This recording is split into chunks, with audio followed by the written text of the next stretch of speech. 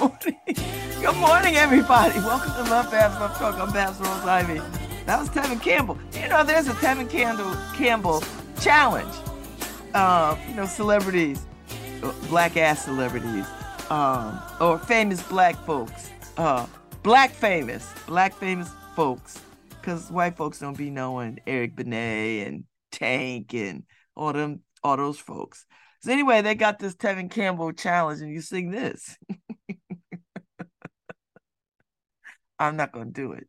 Welcome to LoveBabz LoveTalk on Babz Rose Ivy. Happy I don't know, Tuesday morning. It's Tuesday. It's Tuesday in the Elm. It's Tuesday. Not to be confused with Monday or Wednesday. It's Tuesday. So I'm up and about doing my thing. So I got up this morning with a different mindset. I got something else on my mind. So I've got to do some things a little different starting today. And which is quite timely. Quite timely. So let me just say this. I just got news that our dear friend and favorite Bennett Bell, Lindsley Gay, is in the hospital. She had a tumor in her head. I don't know if this is public information, but I'm making it public because I want a whole community of prayer warriors to send prayers her way. That's what I want. So if anybody knows the word of prayer, and some of y'all do, and if you don't, open your mouths today and put some words into the universe for our favorite Bennett Bell, Lindsley Gay. All right?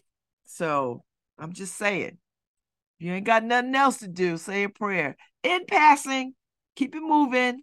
I don't need people to be tarrying in the upper rooms. I just need you to, hey, dear God, look out for our favorite Bennett Bell, Lindsley Gay. That's the prayer. May she gets healing and restorative healing and back amongst us, cutting up and showing out as soon as possible. That's what I want. All right. So that's where we are. Anyway, can I just tell you, my children are annoying as hell. But all children are, right? And they're not even children, they're just grown-ups. They're annoying grown-ups now. Oh, I just cannot take them. It's just, oh my God. I'm trying to remember if I was just this flaky when I was their age. Probably. I don't know. Anyway, I'm not going to spend my time talking about them. I just wanted to say that out in the open. That's all. I just wanted to say my kids are annoying grown-ups. This has nothing to do with love or anything. It just means they are annoying. Oh, yay. The housing authority is going to buy the ex-Church Street South site for $21 million. Okay, they're gonna go with that. So housing authorities Karen DeBose Walton and Northland's Larry Gottsdana, the city's public housing authority, has reached an agreement with the Massachusetts-based owners of the former Church Street South site to purchase the vacant expanse across from Union Station and build it up into a new mixed income housing complex. Now, before people get their lips all torn up, I don't know anybody else who is interested in public housing or creating housing for poor people.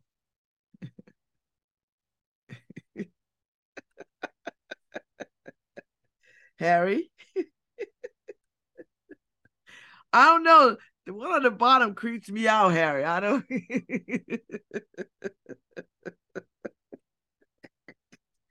I don't know. The one on the bottom is giving me slavery narratives. I don't. let's go with the one on top. I'm gonna go with. The one on the bottom just gives me the creeps. I don't know. Top. I don't listen. I look like Sally Hemings to George Washington. I mean to what's his face? I'm not feeling that one too much. I'm not feeling that. So Anyway, it's an inside conversation I had with my producer, Harry, about a photo that I think he took great joy in creating. Ah! I just don't know what to do. I can't stand it. I can't stand it. Um, anyway, I'm just gonna do my own thing. I just have to I need some I need a vacation. But Thanksgiving is coming, so we'll have some time off and and it'll be fine. You know how you just have a moment where you just like, I've been doing too much. And I think it's only because, I'm like up to my ears in law school applications. So it's a lot. And I got through some last night. 67% of each application is about done. So the only thing that's left is the stuff that you have to write. And I'm quite challenged by that. Not because I can't do it, it's because it's just the time, the commitment of time. So I'm spending all my time doing that. So that's where we are. So uh you know. Anyway, here we go. Uh anyway. Well,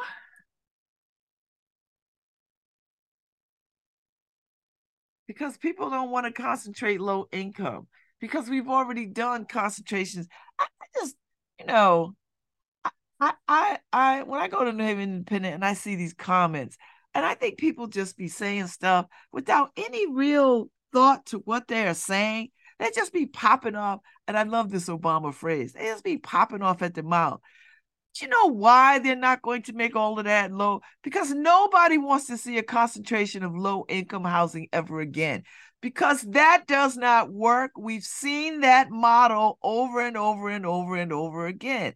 So we have to be much more progressive. You know what works? Mixed income and mixed use projects work better. Damn. I don't have time. I don't have enough time to explain why this doesn't work. But if you go spend some time reading, there's a couple of books out there to talk about this. There's a couple of white papers out there. You could just do a whole search, talk about why, that kind of stuff failed.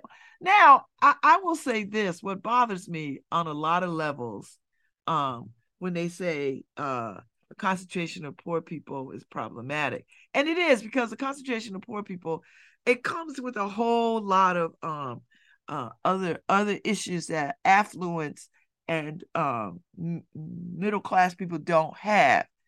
So and that's the heart of the things that we have to talk about.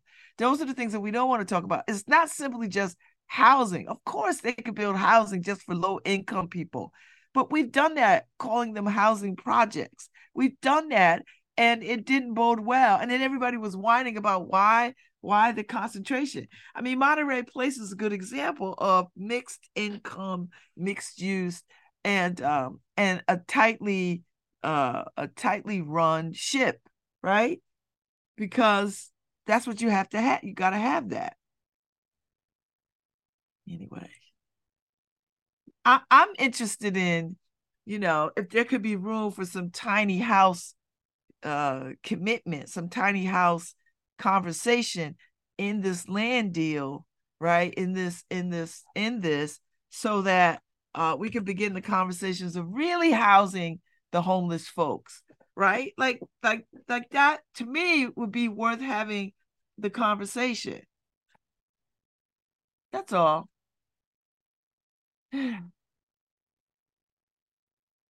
But yet again, if we had some leadership in this city, you know, beyond the housing authority, then we could broach these conversations. and they could be part of the larger conversation. Like, hey, while we are looking at mixed income, mixed use projects, developments, let's also pilot tiny house projects in this whole structure, right? I'm not talking like a gazillion of them, but enough to sort of say, let's give this a shot and see how this works.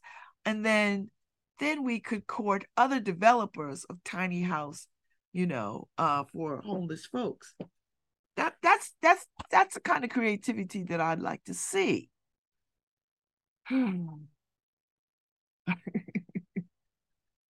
Oh, I just my bones are just weary thinking about all these things.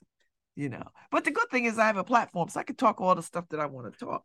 So somebody is listening to me somewhere, and they'll take this and run with it, or they'll have a larger conversation somewhere, or somebody will be like, "Oh, she shouldn't even whatever." But I would suffice to say, um, that I think this is a good idea. High five, Housing Authority. You know why? Because they're the only ones that are tasked with providing low, moderate income housing. Nobody else is. There's nobody else. You're not going to get developers to come in here and say, I'm going to build low income housing because I could make some money. That is not at the heart of business. We want people to be altruistic in ways that they're not going to be altruistic. Do you know what I mean? Like, they're not going to do it. It's just not.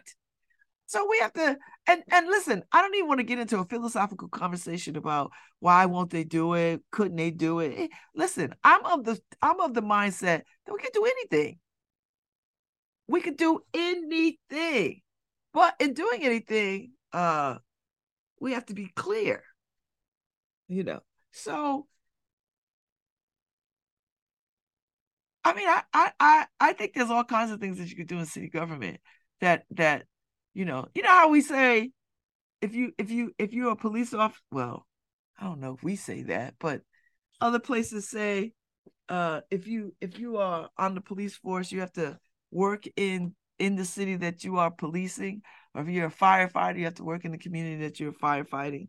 I mean, places say that all the time. I mean, when I was in grad school many, many moons ago, I was working for the Giuliani administration, and they wanted to hire me, but they didn't hire me because they had a clause in their employment policies that said if you want to work for the city, you have to live in the city. I didn't live in the city. I lived in Connecticut, so I would have to commute in. And they were like, could you move to New York? And my then husband was like, we just bought a house. We can't move. We're not moving to New York. And he's a New Yorker. So we could do anything. I mean, we could say anything. We could do anything. We could legislate anything. We could put all kinds of policies in place to do any number of things. But it requires creative leadership and an imaginative team of folks who can take these big ticket dreams and create a pathway to reality to making it happen. Now, we don't have that in New Haven. So while we don't have that, I mean, we got a whole mayor who was like, oh, bulldoze the damn homeless camp. I'm not their mayor. They didn't vote. I'm just paraphrasing. I don't know if he said I'm not their mayor. That's just the opposite of what I was saying the other day, that I wished he would have went over there with a tent and some cooking utensils and pitched a tent with those folks and said, you know what? I'm your mayor too. And because I'm your mayor, I'm gonna be right beside you, helping to cure this homelessness. I mean, come on, But no, he's the mayor of I don't know what to do, so I do the most stupidest thing. Anyway, whatever.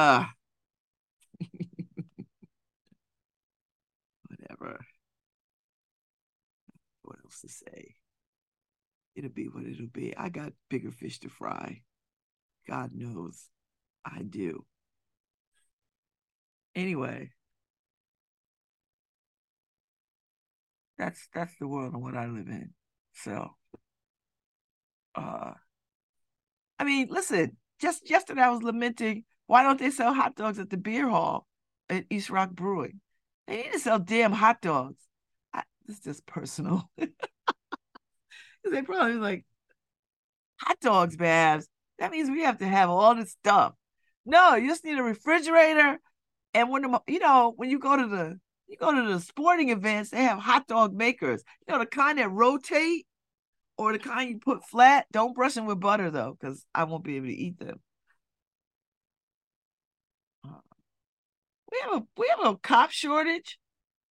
You know what? I don't even. Shh. Let's go my business. I haven't had enough. Enough. Enough. Enough. Enough. Enough. I just got. You know what? Be over here. I'm gonna be over here on the radio. I'm gonna be over here. I'll be over here uh and get some light. I'm gonna sit over here and get some light and some love and just be, uh minding my business. I hope everybody had a good Veterans Day, you know. Hope people had a good Veterans Day. I hope. That is my hope, a good Veterans Day. Because it's good to remember veterans. But it's also good to remember the reality of veterans. I don't think we treat veterans well in this country. And particularly not veterans of color. Fight me if you want. I don't, talk to me about it. What you know about it? I just feel like we just don't. And let me tell you how I know this. Because people are starting to feel like they don't want to go into the military. They don't want to go into the military because they're starting to understand that it's not a good option. You don't get much for serving. And the military acts as though, like people are out of pocket asking for basic things. If we have people in the military serving this country, ready to fight, lay down their lives voluntarily, then they should be well compensated. There should not be any hassles with insurance. They should be able to live where they want to live and pay, buy housing or pay rent that is within uh, their means. I just don't. I don't. Otherwise, I don't understand anything. I don't understand what would be the benefit of going into the military. When I was a young woman, people used to go into the military um, because it was a way to get out of communities that were impoverished, that it was a way that people could get education, and it was a way that people could see the world, and it was a way that people could support themselves and make a good living. I don't know when all that shifted. I just don't know. Uh, I don't know when that shifted, but it just it just I was reading something the other day that says the recruiting numbers are down, you know. And I don't know why they don't uh I don't know why they don't advocate for better resources.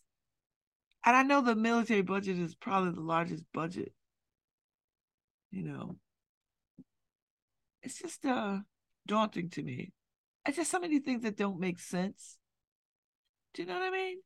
Like just doesn't make sense, and yet we don't, it's not enough. And there are people on the ground, don't get me wrong, there are people on the ground who are pushing back on a lot of narratives in a lot of directions, whether it's, I mean, benefits for veterans. I mean, I watched uh, the comedian guy, what is his name, the white guy. He has been championing the causes of vets and very specific vets, the ones that are suffering oh no, uh, uh, Jon Stewart is championing the 9/11 first responders, because you know how America does, out of sight, out of mind. The initial, at the beginning of 9/11, the first weeks, we couldn't do enough for first responders. We would have given them the shirts off our backs when we knew. And as time goes by, we act as though we don't owe them something. And people who freaking ran into a building that was hit by terrorists. And these people are still begging for, coverage and money and access. And why? See, I think this is a lamenting Tuesday. I think this is a lamenting Tuesday because I have so many things that are just irritating me to no end. And, uh, to no end, just no end. So, we'll figure it out.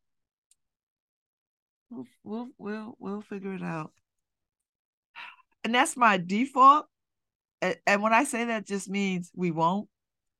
And we'll just move on to the next, whatever it is, whatever it is, whatever it is. We'll move on to the next, whatever it is.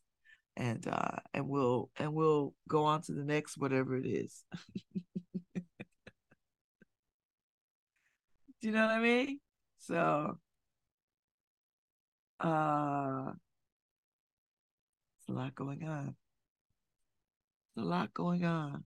So if you get a chance, go over to the if you want some news that is important to Black people, go on over to the innercitynews.com site, and the digital paper is embedded so you can see it. But if you want to know what's going on that affects Black people, pick it up. You know, and we put a mashup of Black stuff that's going around the country and the world. We cover the whole world of Blackness, not just Connecticut, not just New Haven. We Black everywhere. So we try to pull from our sister papers, our cousin papers, that kind of thing, because that's the connecting tissue for Black folks.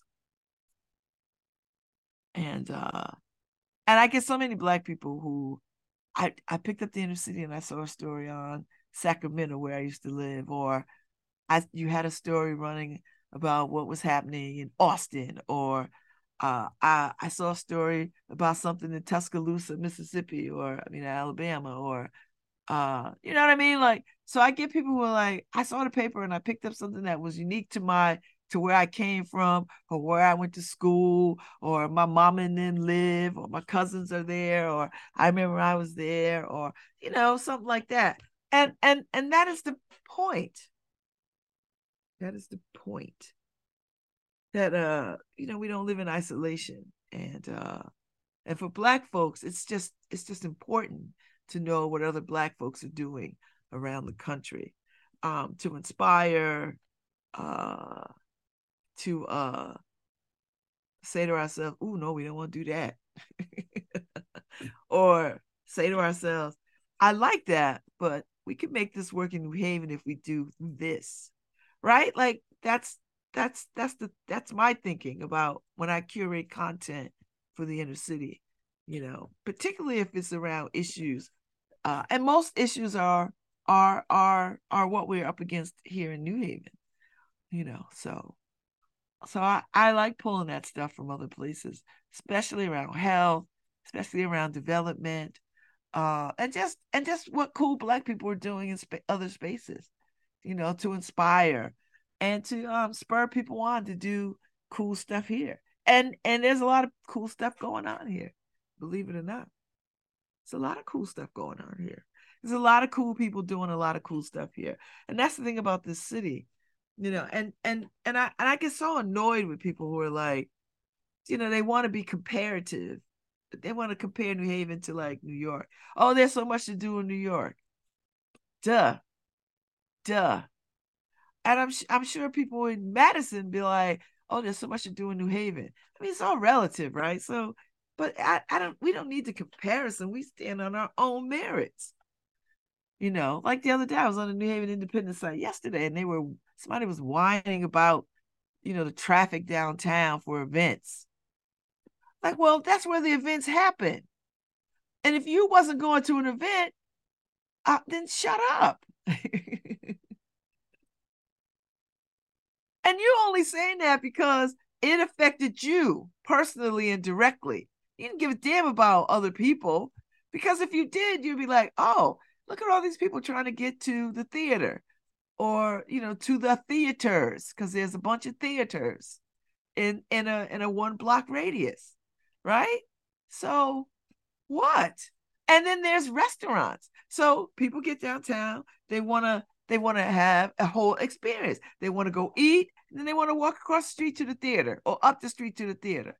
I dig that. That's a great date night. Or that's a great I'm gonna hang with my girlfriend's night. Or I want to go see this particular thing. I'm gonna get something to eat, something to drink, and then I'm gonna go on over to the theater. So don't get mad because there's vibrancy. And listen, when I'm in traffic, and I remember Doug Hoslottin said this, you're not in traffic, you are traffic. And ever since he said that, it just freaked me out. ever since he said that, I was just like, oh, I'm not in traffic. I I am I am I am traffic. So anyway, it's just funny to me that people just go on and on and on and on and on and on about things. And people who do that, they're just not happy anyway.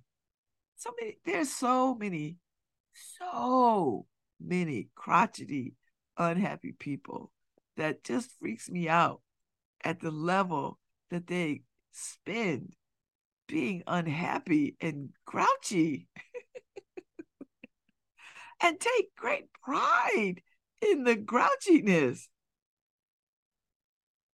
Oh Lord, I don't get it. I'm at my best when I'm happy.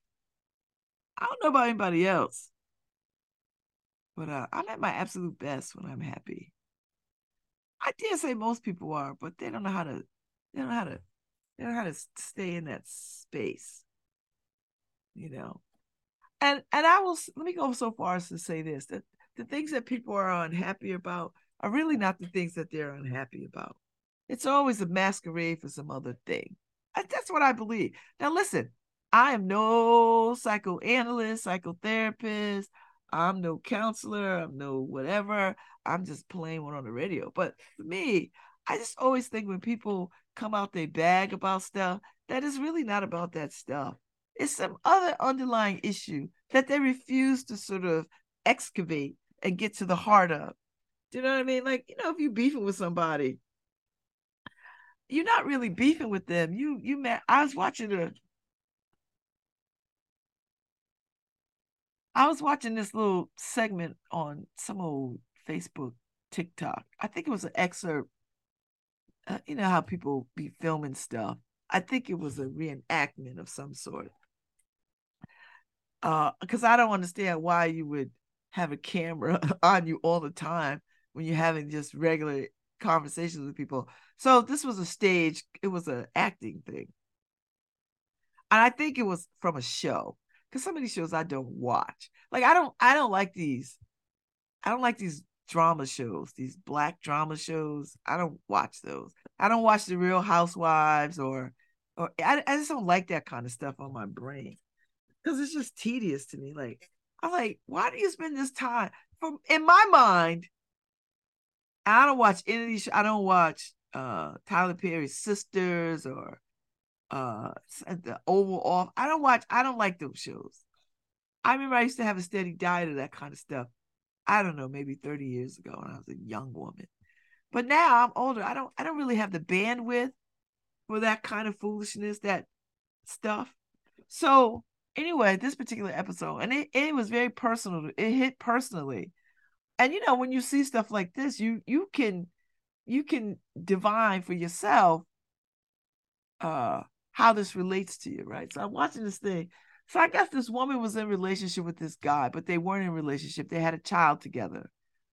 But he wasn't into her like that. But they slept together, they did stuff together. But he made it clear, I'm not into you or whatever. So they must have went somewhere together, and some chick came up and said, oh, I'm his girlfriend or whatever. And she got all bent out of shape and stormed off, and she was mad.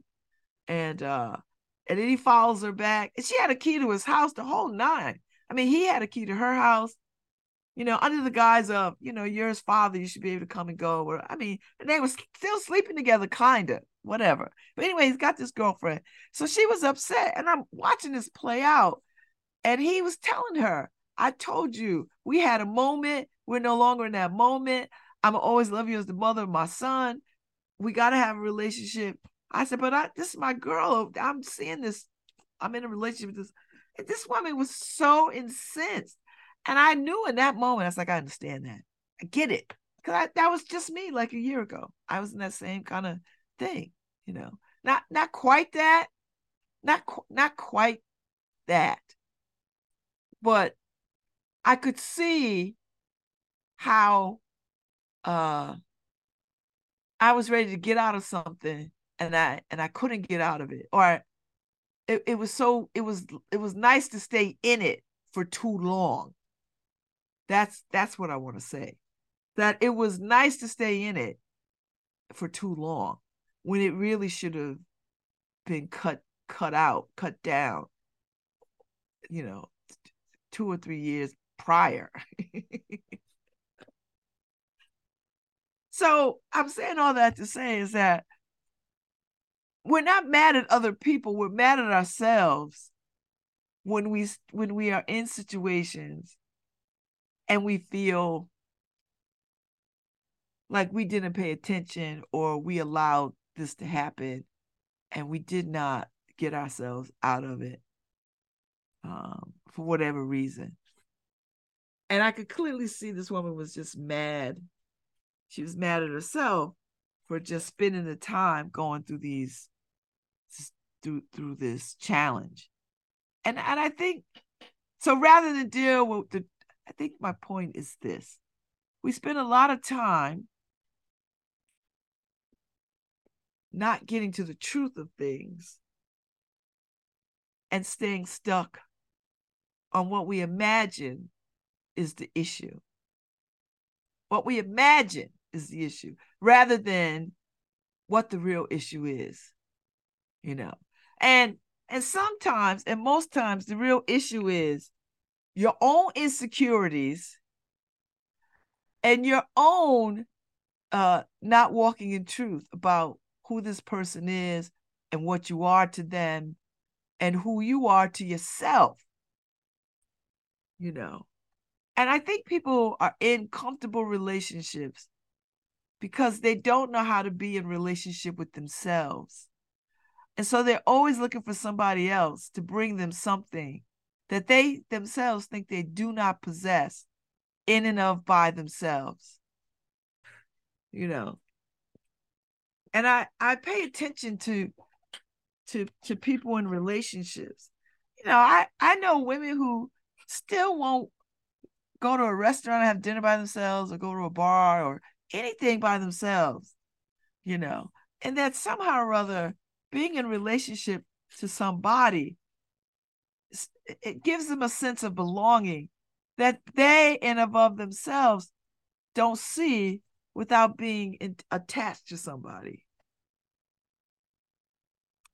And I don't say to say relationships or marriages or anything is bad. I liked being married. I like being in a relationship. I mean, I like where I'm at right now. I can't even imagine.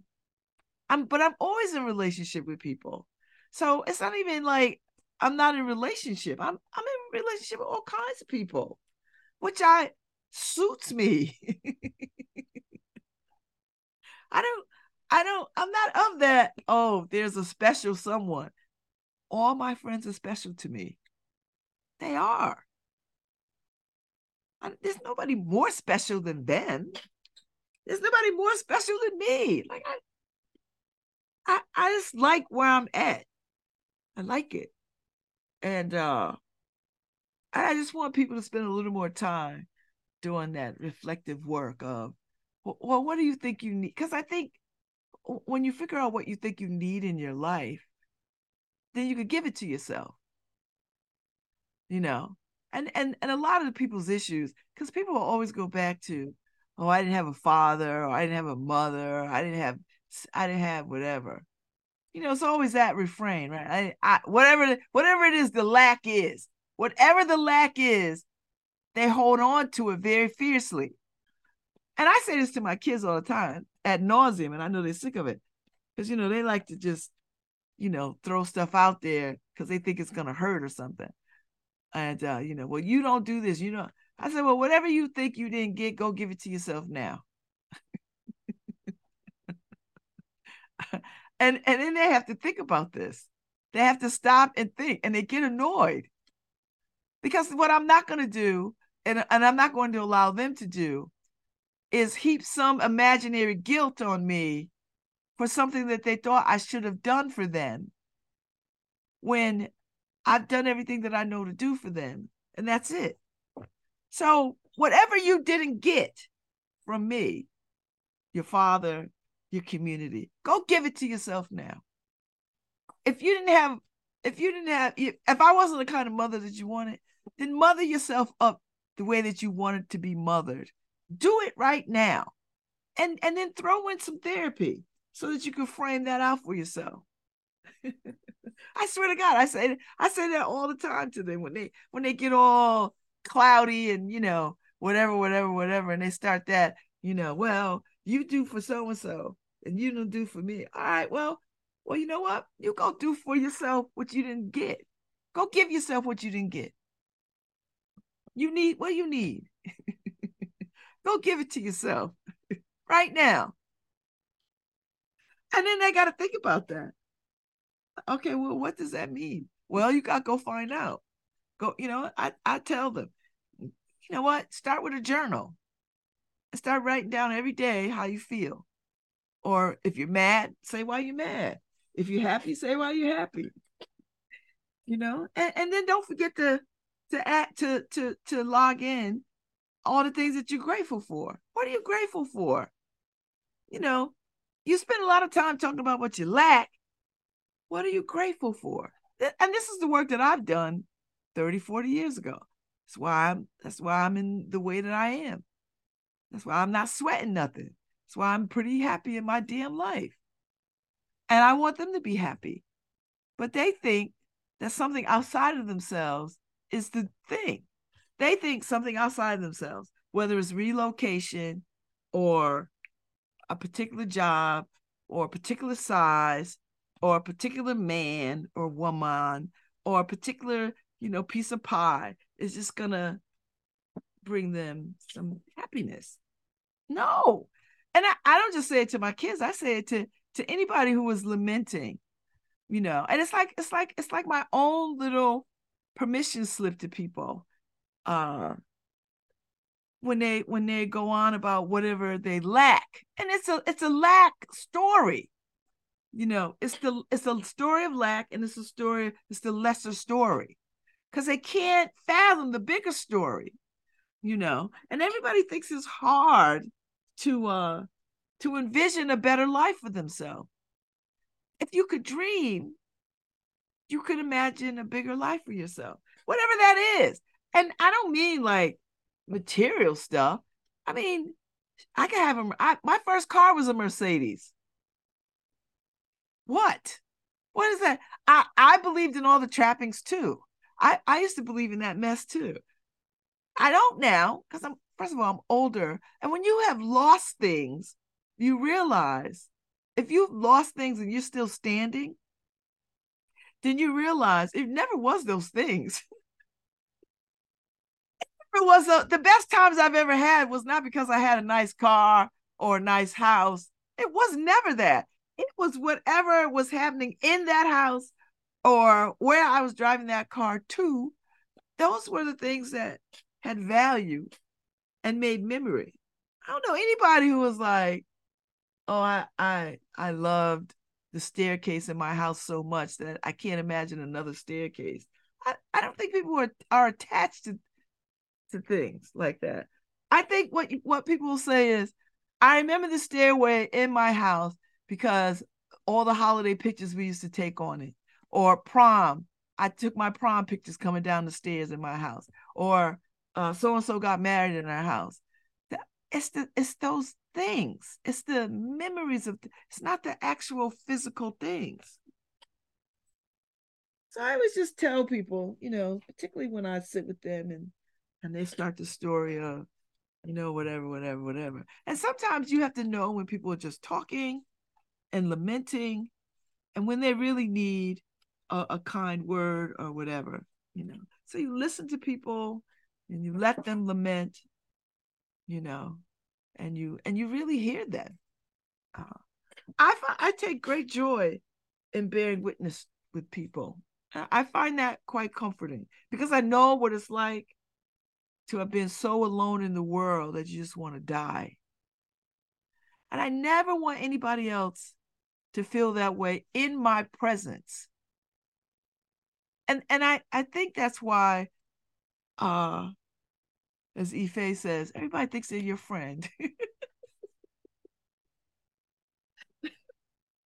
and everybody says that too. Everybody believes. And I think there's a lot of truth to that because I never want anybody to be in my presence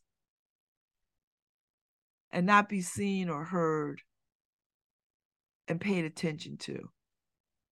And that brings me a great deal of joy. It gives me a great deal of joy to be able to stand or sit or be in community with people and really hear them and see them and enjoy their company. Now, I mean, I think there are people who I don't even like who don't even know I don't like them. Because you can like people and not want to destroy them. Do you understand what I'm saying? Like, I don't have no desire to destroy anybody. There's people who I don't like, but I don't want harm to come to them. And I don't want to be in the way or stand in the way of their progress. I'm not that kind of person. First of all, I don't have the energy for that. That takes a lot of energy to be plotting against people and because I just have a little bit of time left on the planet. I want to do all the things that make me happy. That doesn't make me happy to be thinking about how I could shut somebody else down, how I could stomp on somebody. Like what? Who has time for that? When all this good bars in the world and good restaurants in the world and good shows in the world and good places to go and beaches, I'd rather spend my time doing that. So for me, it is my great honor and joy and privilege to just be with people in real meaningful ways. To listen to them, to look them in the eye, to notice them. Do you know what I mean? And to hear them and to listen to them. And people think that that's exhausting. It really isn't to see people, you know. Um, and to just listen and don't be talking, because people talk a lot. I talk a lot because I'm on radio, but when I'm with people, I usually let people do the talking. I talk very little actually when I'm with people, and I'm telling them my secrets. I talk very little when I'm out there in the world, you know. Uh, but I like a good conversation. I always have. I always have. Even when I was a little kid, I loved a good conversation. And I think it's because I don't think this is a word you hear so much. I'm very curious. I'm a very curious person of how people move through in and throughout their lives and in the world. I'm very curious about how people do the things that they do and go where they go and say what they say. I'm curious about that. Um, and I don't know, I don't ever want to be not curious. I think I'll be in the nursing home curious about people and their lives and their stories. I think I'm that person. I'm curious. I'm very curious about people. Uh, so yeah, that's my thing. I never want anybody to feel like they're not seen or heard in my presence because I know what it's like to be all alone in the world and to feel like you want to die and too afraid to tell anybody that you want to die and too afraid to tell somebody that it hurts, that you hurt, because you don't even know how to explain the hurt. You don't even know what's hurting. You just know that there's this overwhelming sense of despair. That's and it's like I used to say, it's like falling backwards with nothing to grab onto.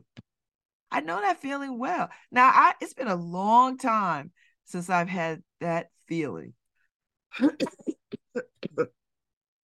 of despair and hopelessness. And and I just made a point that I would just change my mind about how I moved about the world and who I wanted to be in the world.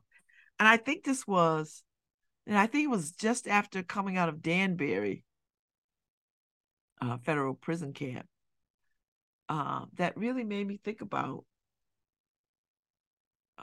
who I wanted to be in the world moving forward. Because at that particular time, I had to really reinvent myself, and whatever was on my heart and mind, I had to repair. You know, I had to repair that, and so I spent the next decade working on repairing myself, repairing. That's the only thing I could say. Repairing myself from top to bottom, from how I thought about things to how I reacted to things, to what I read, to what I listened to. Like I had to repair some things and notice when uh be deliberate and intentional about noticing myself in the moment at any turn. And that was the beginning of repairing myself and setting a different course for my life. Uh, with great attention and great and a great zest for living. That's really what it was and still is. And that's why I'm the happiest I've ever been in my whole life. I do the kind of work that I'm so blessed to get to be on this radio and have this platform. I love, love, love, love, love, love, love it. And I love curating content for the inner city because to me that's necessary work. It's just necessary work. I feel blessed that I get to, I live in a great apartment, although it looks like a dorm storage room. But I've ordered paint. I'm going to have people over. We're gonna paint and we're gonna do stuff. We're gonna get organized. We get the Virgos in here and they're gonna do their Virgo thing. But I have ordered my life in such a way so that I am really living from a place of great abundance. And abundance doesn't mean things. It doesn't, I mean, Newhallville is one of the poorest neighborhoods in the city. But the vibrancy here is unmatched. The vibrancy is unmatched. I wouldn't trade it for anything. And there are apartments that I wanted in this city that they wouldn't give to me. And no one wants to take a risk on somebody who is a felon and has a poor credit score.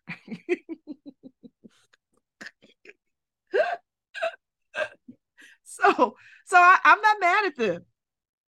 People who knew me, I was like, no, no. that's all right because I landed where I'm supposed to be land. I landed where I'm supposed to be landed. And I have this amazing existence. So that's all I'm saying. That's all I'm saying. So, you know. So I'll be back. I'm coming back with guess who I'm talking to? I am not familiar with One New England Orchestra. But they are coming on James Sinclair. He is the maestro, Orchestra New England. Orchestra New England, a New Haven-based orchestra that is celebrating its 50th season. So they'll be back. They'll be on at 10:15. He'll be on 10:15. So they've got some big event to celebrate, and I want to talk to them about it. They reached out to me, which was really, really cool because I did not know of them. So I'm big on the symphony scene. I'll be back.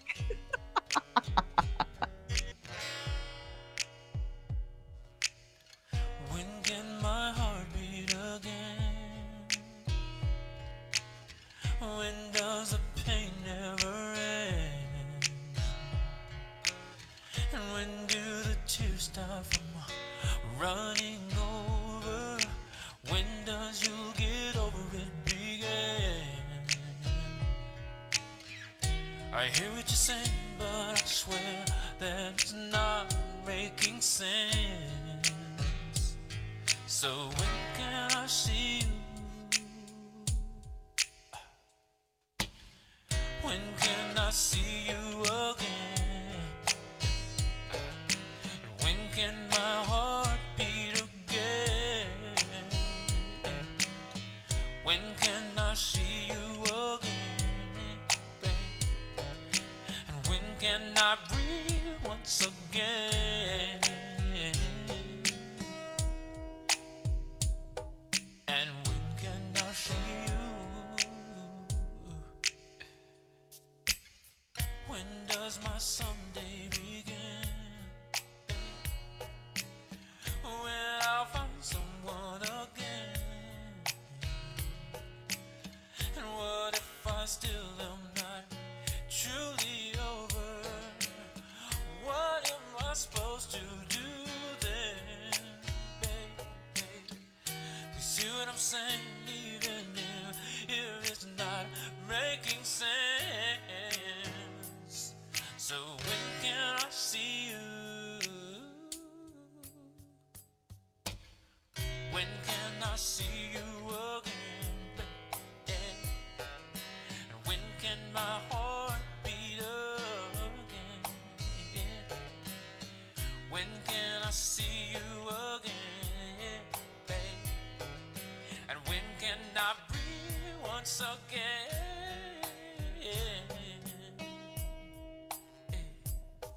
And when can I see you again?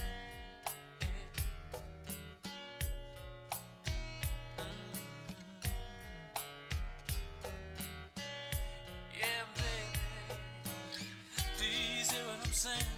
Even if it's not making sense, baby.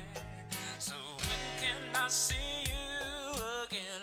When can I see you again? Yeah. Can our heart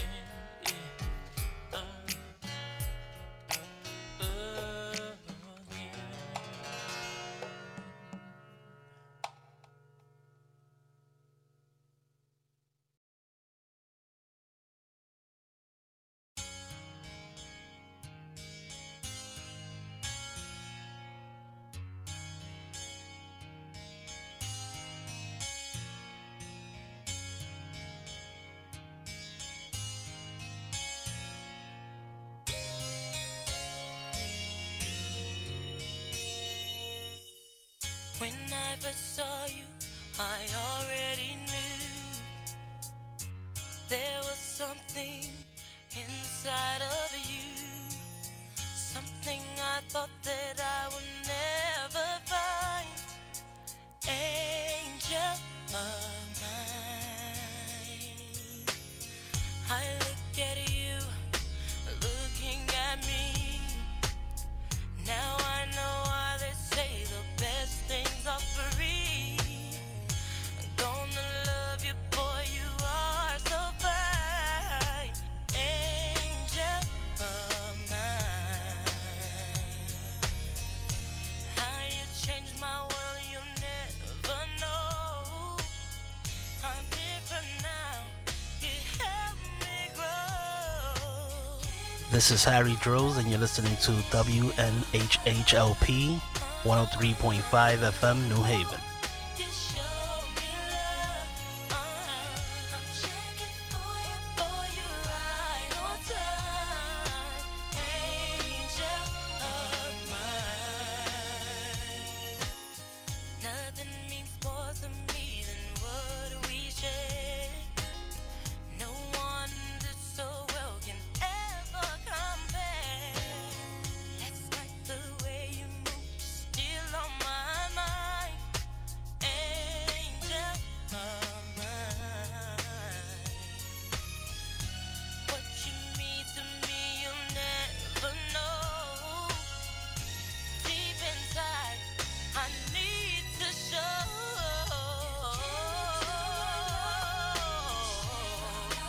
Sent from above, boy, you show me love.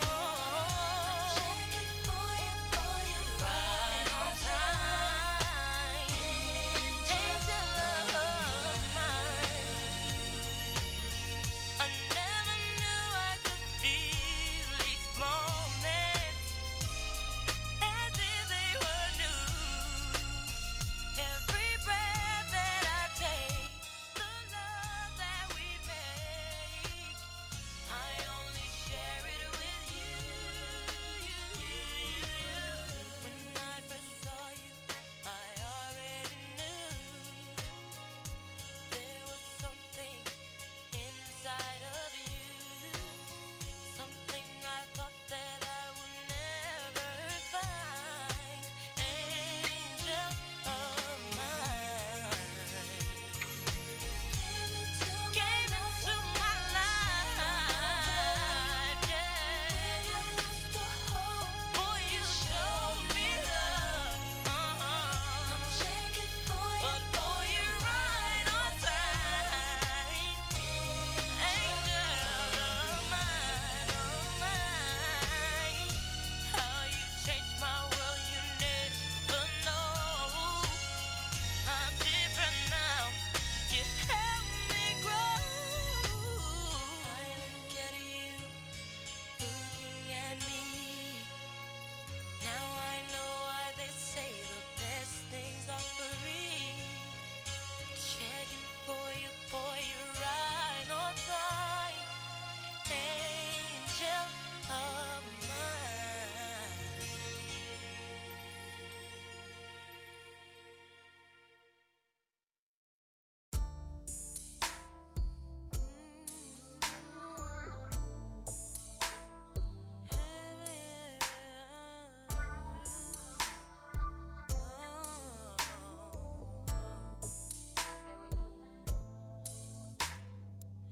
While all the time that I was loving you, you were busy loving yourself.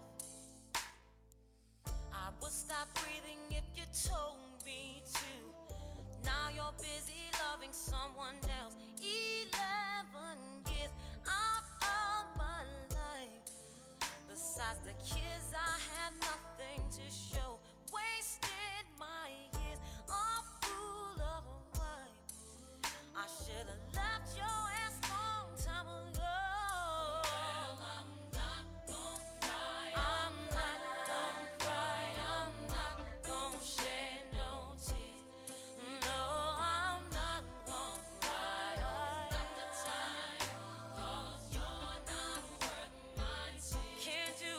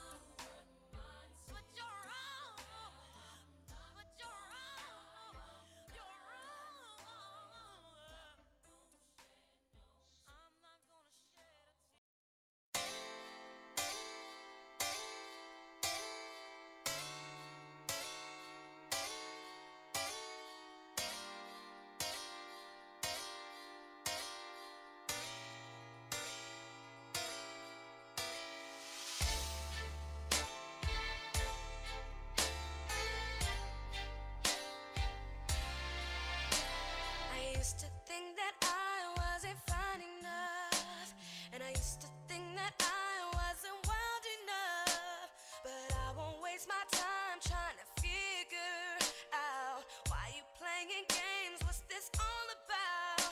And I can't believe you hurting me. I met your girl, what a difference. What you see in her, you ain't seen in me. But I guess it was all just make believe. Oh, love, never knew what I was missing, but I knew once we start kissing, I found love.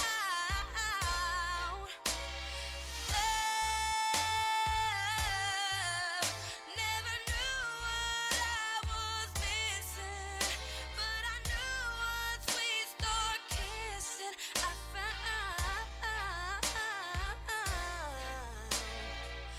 you. Now you're gone, what am I gonna do? So empty, my heart, my soul can't go on without you. My rainy days fade away when you come around. Please tell me, baby, why you go so far away? Why you go? Never knew what I was missing, but I knew once we start kissing, I found love.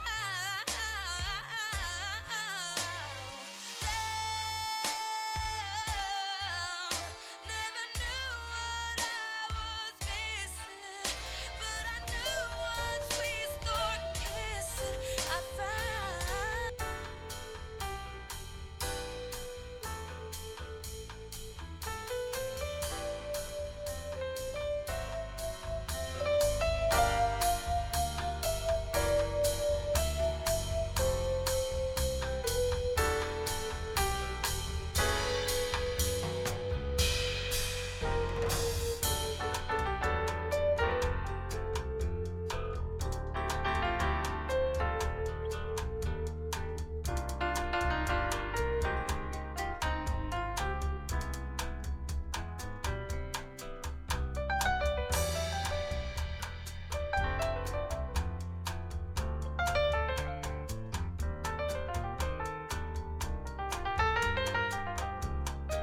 Hello.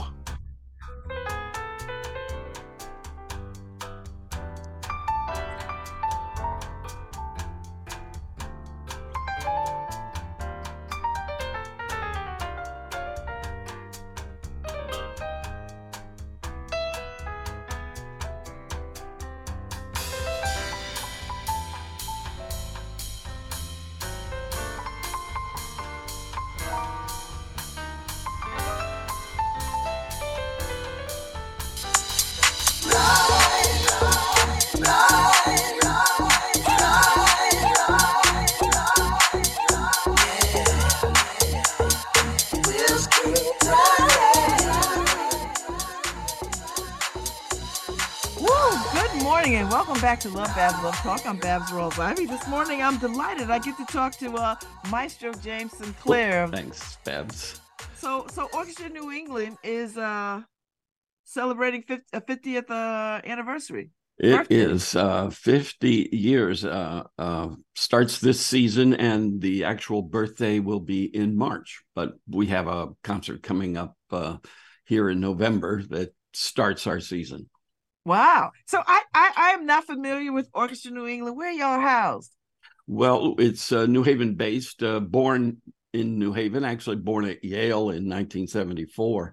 Oh. But we perform at Battelle Chapel at times. This concert coming up in November 25, the Saturday after Thanksgiving, is at the United Church on the Green, because that recreates how concert making was done in New Haven in the late colonial era, 1875, 77, 1787. Hello.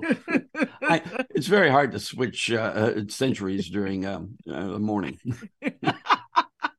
All right, so tell me about the music of Orchestra New England. Tell me about what do y'all play? What is it, It, classical music? Is it yes, all right. kinds of It music? classical and pops. By classical, I embrace the Baroque era and current modern compositions that we commission. Uh-huh. So it's quite a broad spectrum. Well, let's say from a Bach concerto to a Sousa march. Okay. And so how big is this orchestra? It varies with the type of literature. A Baroque concert may be 12, 15 players, and a pops concert may be 40 players. Wow. And so do you pay musicians or do they Oh, yes. volunteer? It's a Okay. professional orchestra. Right. Wow, I love Top this. scale musicians. They're really terrific And so how long have you been the maestro? since the beginning. I've gone on Really? 50 years. It must have started, tell me, maybe when I was 10 years old. I think so. I was gonna say 10, 12. Something like that. I think I was 27. And so you must love it. Yes, absolutely. It's a family of players, and they enjoy being together. We have a grand time. Wow. Okay, so you started at Yale Hmm. and you have Well, been. we made a transition from being a student and all volunteer group to Mhm. a professional orchestra. It took 3 years to make that transition. That wasn't easy. I would not want to try it again. And since then, we've made recordings for international companies. We'll make a new one coming up this March and have just super successful. Wow. So now are you a Yale grad too? Did you go to Yale? No, I've taught at Yale. Oh, okay. Okay. Are Mhm. you still teaching at Yale or you Yes. let that go? Because No, this is a I'll be full-time thing. teaching a course starting in January. Really? So do you Yeah. love teaching?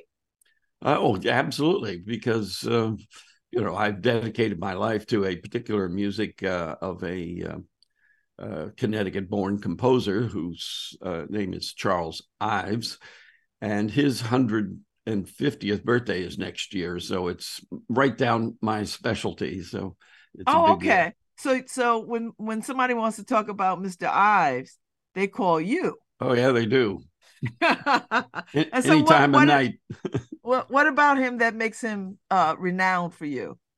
Well, his music's very imaginative. It's very much about American society, in particular, growing up in a Connecticut small town. What was small town for him? Danbury. Hmm. And then he went to Yale University, or Yale College, I should say, at the time. And his music is about our holidays, about our people, about our hymnody. It just embraces Americana and represents it. So it rang familiar and true to me, and I started specializing in his music. And that's how the Oh, okay. group started. We were premiering works of Charles Ives in 1974. So when we come around in March to do our 50th birthday, it will be his music that we perform. Okay. And so you don't get tired of his music. Oh, no, not at all. It's a complete adventure. And I'm recording the complete works, orchestral works of Ives for the Naxos label, which in classical music is the dominant recording company in the world. Wow, that's pretty impressive. All right, so how do you teach young people to care about this music, Maestro Well, Sinclair? you give them a picture of his life and his dedication to helping others. He was an immensely successful businessman Hmm. apart from his composing.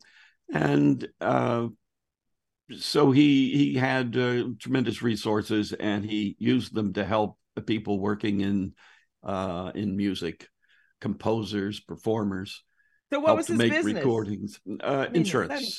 Charles Ives was the most important figure in insurance in America in after the turn of the century, that is to say, 1910s, 20s, uh, and you know, made a ton of money, and he gave a lot away. Mm-hmm, mm-hmm. Okay. All right, so when you teach about this music, when you teach people orchestral music, do they are they excited by it? Do you find the students today are very interested in orchestral music? Well, certainly here at the Yale School of Music, they have some of the finest people from all over the world, and they're eager to find out about Charles Ives because he's the most important composer that went through Yale. He's the most important composer that Connecticut ever produced. He's one of the top four composers in classical music in America in its history. Okay. So you've got a concert coming up. We do. I It's the put one on a wig. November. We light candles, and November 25, as you're about to say, it's a Saturday Yes. right after Thanksgiving. Ye old times. That's right. It's kind of fascinating to revisit the colonial era. We all dressed up, of course, in costume of the period. Concerts in those times were at meeting houses. And the meeting house, of course, served for political, social, religious, musical needs for the community. And so at United Church on the Green, that's the North Church on the New Haven's Green, we can recreate in a perfect environment what it was like in those days. Wow. And so do you like candles? Because I'm looking at the picture. Yeah. I see lots of candles. Yeah, that's it. You know, they had nothing but candles. We have to add a little wattage so that we can read the darn music. Yeah, we're not gonna sing by candlelight because it's a new day. No, our eyes aren't there anymore. Right. Okay, so that's a concert, and then the 50th birthday concert is March 9, and that's the Sprague. That's the All Lives concert. It's a Sprague Hall. And then at the end of our concert season, per se, we do a lot of concerts that aren't on these trio of special events that we present in New Haven. But our last concert is May 4. It was 11. It's now 4. Oh, okay. A Saturday night, the 4th of May. And that will have some new works written for us and a big, bold, noisy, exciting piece by Beethoven, an overture. Okay. Now, do you like when people write new works of classical music? Like, how does that happen? Like, what is that of course. like? Well, I turn to people who I admire and ask them to write something specially for the size orchestra. This is going to be our largest orchestra. It's the 40-piece version. And that's the orchestra that Beethoven would have known. So there has trombones and horns and trumpets and all the woodwinds and strings, plus keyboards and number of percussionists. So it'll be a very exciting event at the end of the season. And that's at Battelle Chapel. So we're moving around to specialized spaces that are appropriate to the given concert. It's very nice in March to be back at Sprague Hall because that's where the orchestra was born. Mm-hmm. And it's always terrific to be at United Church on the Green because that place is the meeting house for a colonial event to happen. And that has been going on for 44 years. Okay. And so this is very strategic. So it's not just the music that you are planning for. It is where the music is played. That's right. That is part of this experience. That's right. Now, do y'all get a chance to play outdoors, outside? Oh, yes. In many concerts. We've done 80 Pops concerts around the Connecticut towns over the years. Okay. And Pops being popular music, like well, Star Wars and right. And there's like music from movies. There's music from shows. There's Susan Marches and Americana that are appropriate. Think of a 4th of July concert. That's what those are like. Oh, okay. And do you like playing that kind of music? Do you like? Very much. Very much. Okay. The whole group does. You like to be in front of an audience that's excited about what you bring, and it's situational. When we do the colonial concert with wigs on, the audience is into the event. And when you do a Pops concert outside in the summer, everyone's festive, everyone's having a good time. They've got their chosen beers. It's all good fun. Okay. So now where do you get costumes from? Like, how do you get colonial time costumes? Like, who's making that stuff? Yeah, well, fine folks do it, and we can order them to size from costumers who do the shows that tour the country for Okay. musicals, etc. You know, there are a number of sources for that. Okay. Yeah. So Okay. we get all dolled up. Okay. So you think about that when you now is the colonial times part of your season all the time, Yeah. or this is It's something always been special? there. Yeah. Oh, okay. Right. You Okay. can buy individual tickets, of course, and the orchestra has a presence online as Orchestra New England in one word .org, Okay. and it's at that location you can buy tickets. And so do people appreciate the colonial music? I would imagine that they do. And Yes. do Well, you you try see, to it's keep it as close to original? oh, absolutely. But the music that was popular, Haydn and Mozart, Handel's music, George Friedrich Handel's music, the guy that wrote Messiah, all of that was very popular then.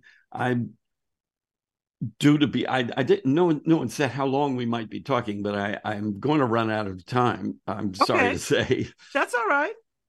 Okay. Well, I'm so happy that you could come on this morning. I'm thrilled, Babz. You do a great service to the community, and you're so good at it. Oh, well, thank you. And I'm going to try to catch one of these concerts. Oh, we'd like to have you. So just ask, no problem. And we chat again when it gets around to this 50th birthday itself next I'd spring. love to. I'd love to hear more about this. Well, thank you for your time, Maestro. I appreciate meeting you and hearing about Orchestra New England. Thank you very much, Babz. All right. Have a good one.